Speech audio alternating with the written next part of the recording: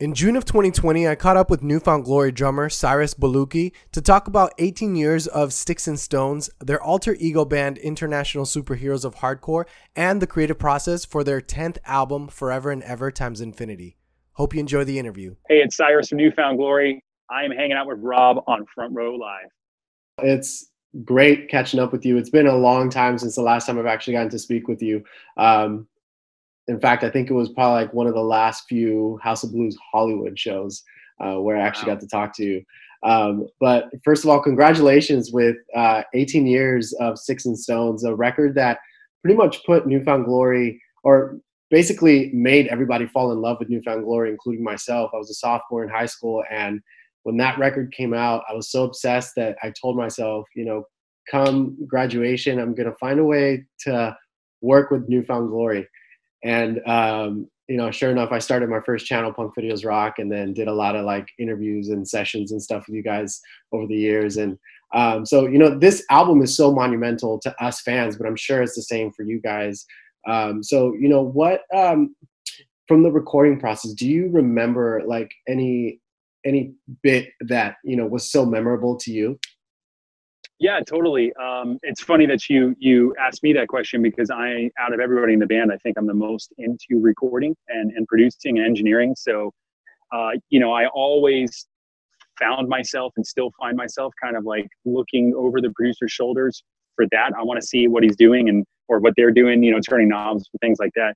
So that record, first off, we recorded that record in two different areas, two different studios, which we still sometimes do today. And we did the drums at a place called Larrabee East, which was up in LA. I come to find out Michael Jackson recorded there. I mean, it's LA, so everybody's always recorded in these studios. But we also had used that studio with the late Jerry Finn to do a demo of Hit or Miss that ended up coming out on our 10th anniversary of the self-titled record. But we did the drums in this amazing studio with Mike Fasano, a drum tech, working on it, who ended up working with every band ever, basically. And then we moved down to a place called Signature Sound in San Diego. And it's a smaller studio, but, I found out later that like the gear they have there is okay, but we brought in some other gear I didn't really realize at the time. We were trying to make it kind of mesh, the two studios mesh, sonically, right? But for me, the biggest thing about that record was having Neil Avron, who produced it. It was the second record that he did with us. And so the first record he did, our self-titled record, we did in South Florida. And there was a lot of, he wasn't very vocal about it, but you could tell, and I years later kind of figured out, he had a lot of internal conflicts because this is our first major label record. And so he had to try to figure out how to produce us without overproducing us. And it slipped up a couple times where he would like give an idea for a harmony or an arrangement, and it would be like, oh my God, that's awesome. He's like, no, we can't do that. And that's like somebody telling you like, hey, I have a secret. And they're like, no, I'm not going to tell you. And it's like, no, you have to. And so you found out that, well, you probably shouldn't do this. It's too much for you guys. And as reluctant as we were, we kind of allowed that to happen, or not happen, I should say. But then fast forward to Sticks and Stones, and when you turn it on, the first song, Understatement, comes on. And when you get to the chorus of the song, this is going to get a little nerdy, but the second half of each chorus, when Jordan sings, "You're Getting Worse," there's a harmony, and the harmony does this weird, we call it chromatic thing. And it's a weird like interval, which means two different notes that happen. It's a different sound for us. And it was things like that we started doing on this record that I absolutely loved. Throw in the extra harmony if you need to. Do we need to put a little like electronic thing like we do at the beginning of Singled Out? There were like cool things like that. And then we also had fun stuff like Mark Hoppus from Blink-182 played the bass on something I call Personality. A lot of people didn't know that. But he was a friend of ours at that time. We just finished touring with him, and he wanted to get on a record. And we're like, well, why don't you play a whole track? And then there's other little things like The Story So Far, the last track of the record. Some people don't know this, but the first two snare drum hits, it's not me playing drums. It's actually Ian, our bass player, because he was like, I want to play drums on the record. And I'm like, how? It's not going to work, man. People are going to be able to tell it's you. And he's like, well, I can do the snare hits. I'm like, all right. So yeah, he did the first two snare hits of Story So Far. And he was like, look, even trade, I'll let you do the first bass notes. So the first, whatever, 1, 2, 3, 4, first 4 bass notes is me. And we swapped up like that. And there's a cool hidden track. So, there's lots of cool things about that record. Isn't Ian the one that leased enjoys the recording process, and then he wanted to add some more to his responsibilities? Well, here's the deal. Least enjoys the recording process when it's him playing bass. When it's him under the microscope. But when you're playing drums, if you don't get it right, he'll just be like, screw it, I'm not a drummer anyways. You do it, right? Or just fix me or something. But, it's different when it's your own instrument. And I can totally understand that and sympathize with that one.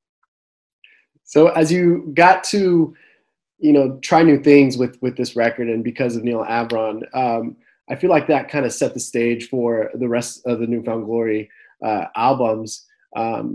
And did you see like an evolution that was pretty obvious as you guys went on to every record, or was it an evolution that was just so minuscule that it was just another day at work, another day creating music? No, I don't think it's ever been like that. And I think if it ever gets to that point where it feels like just another day at the office, that's not a good sign for a band, right? You want to be challenged creatively, and you want everything to kind of have its place and feel unique. So quickly going through the timeline, after Sticks and Stones, our next record, Catalyst, Neal Avron also produced, and that's where we really put the pedal to the metal.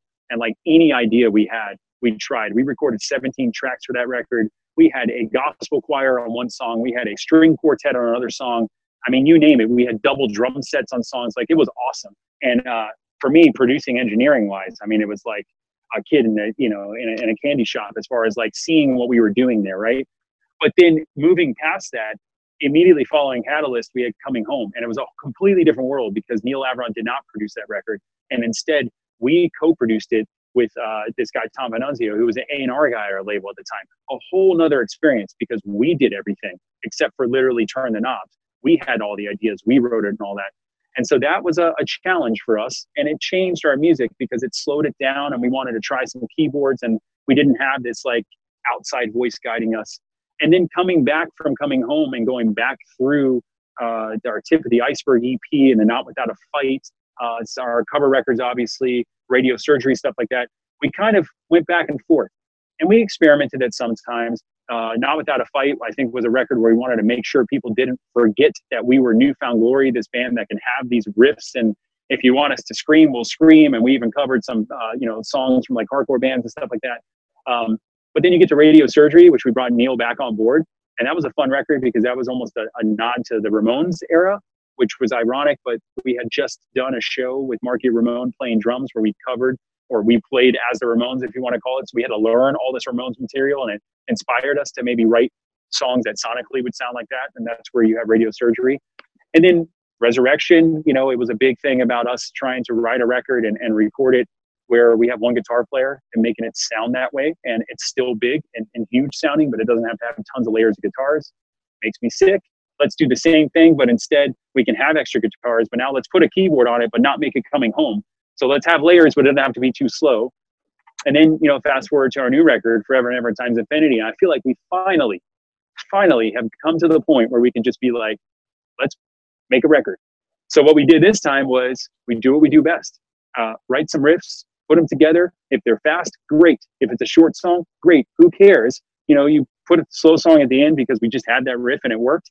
But overall, it's a pretty energetic kind of in-your-face record that's very much New Found Glory.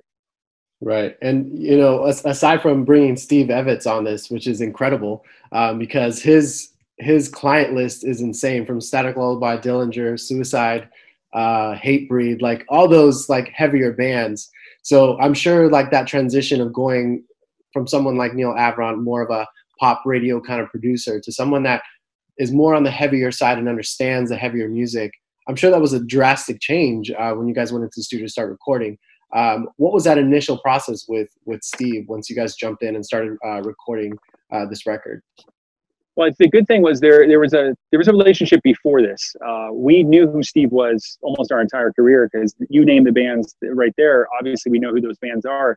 But even some other bands like Saves the Day, a band that we were like basically best friends with when we both started our careers because we toured with them so many times. Never really met Steve through them, but obviously had a lot of appreciation for how he worked with them. Steve actually mixed From the Screen to Your Stereo Part 3, our cover record, and that was the release just before this one. So we got to know Steve a little bit during that mixing process, and he was the one who actually reached out to us and said, hey, look, if your new record is going to sonically be like this at all or any of that stuff, I'm in, sign me up. And so that's where we got the idea, hey, maybe we should have him produce it as well. So it was cool because he understands us. He's been around and he gets this scene very much. So he knows, where to insert himself, where not to insert himself, but has these great musical ideas as well.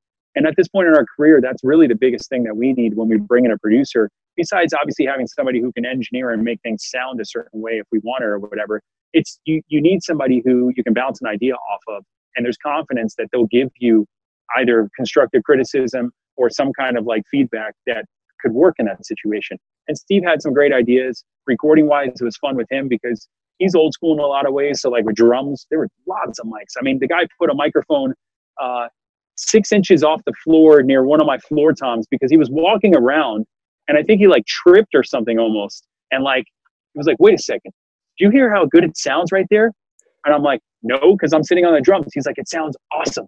Put a microphone there. And we put a microphone in a fireplace. And I mean, like, I don't know if that stuff is actually in the final mixes, but it was pretty cool to see that. And it was also something where you got to be very careful walking around because there's microphones in weird spots. But it was really fun working with him.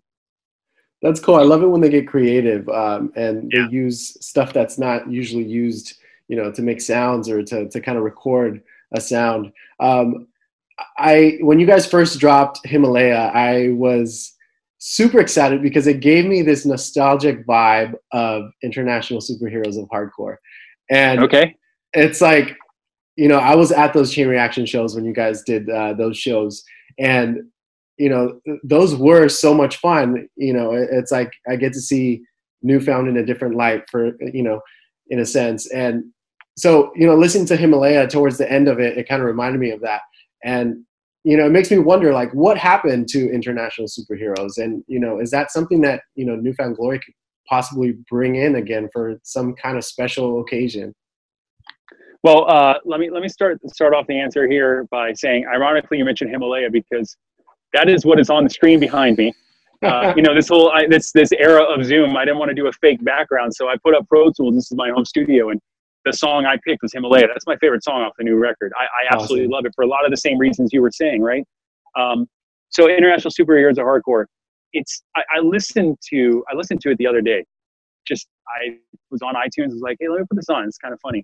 And those songs are awesome, and it's so crazy if you know like a little bit about the timeline of when all that stuff came about. We wrote and recorded those songs while we were doing Coming Home. And it was like the most yin yang situation you could even have, like just complete opposites, because we almost needed that. We needed that outlet. And this is what I think Not Without a Fight almost not ended up becoming, but it was kind of the same idea. Like nobody really understood the International Superheroes of Hardcore and Coming Home like relationship. But that was us just reminding ourselves that, yes, we can be hardcore or whatever. We appreciate this music and we could write these songs all day long, but we'll make them joke about Harry Potter and stuff like that. But then we just put out a record called Coming Home that's got this like slowest songs we've ever done. So could we ever do it again? I mean, I guess theoretically, I don't have to do much. I always hated that. I wanted to play guitar or something, but no, nobody could play drums. Ian could play a snare, but that's it, right? Nobody could play our songs like that. So I would always be down.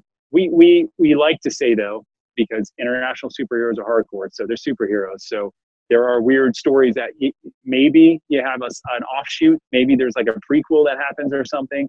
But otherwise, that franchise might be gone.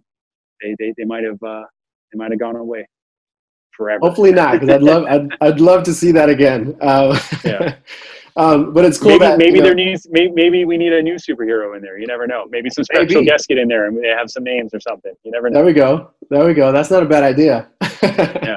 So as we jump back on this album with Steve Evetts, how did he? You mentioned how he put the mics in different weird places. But for you, how did you feel he challenged you as far as a drummer goes? Because I've heard before that Steve Evetts will challenge you until you get what he, is envisioning. So how did you feel challenged on this record? So going into this record last year when we were on the From the Screen Your Stereo Part 3 shows, the tour, I should say, Real Friends was with us. And that's a band that he had worked with in the past. And when we told the guys in Real Friends that we were working with Steve Evetts, That was pretty much their one comment was, just be ready, man. He's going to push you. And we're like, it's all good. You know, we've been doing this long enough. We're fine. They weren't kidding. You know, Steve was, and it was kind of refreshing because most of our records for the last almost decade, Neil Avron's different because he obviously knows us and he's a certain kind of producer. But a lot of the records we'd walk into, and when we go to record it, we spend a lot of time ahead of time, like writing and doing what we call pre-production, like putting the record together outside of the studio, so that when we get in the studio, we know what we're doing.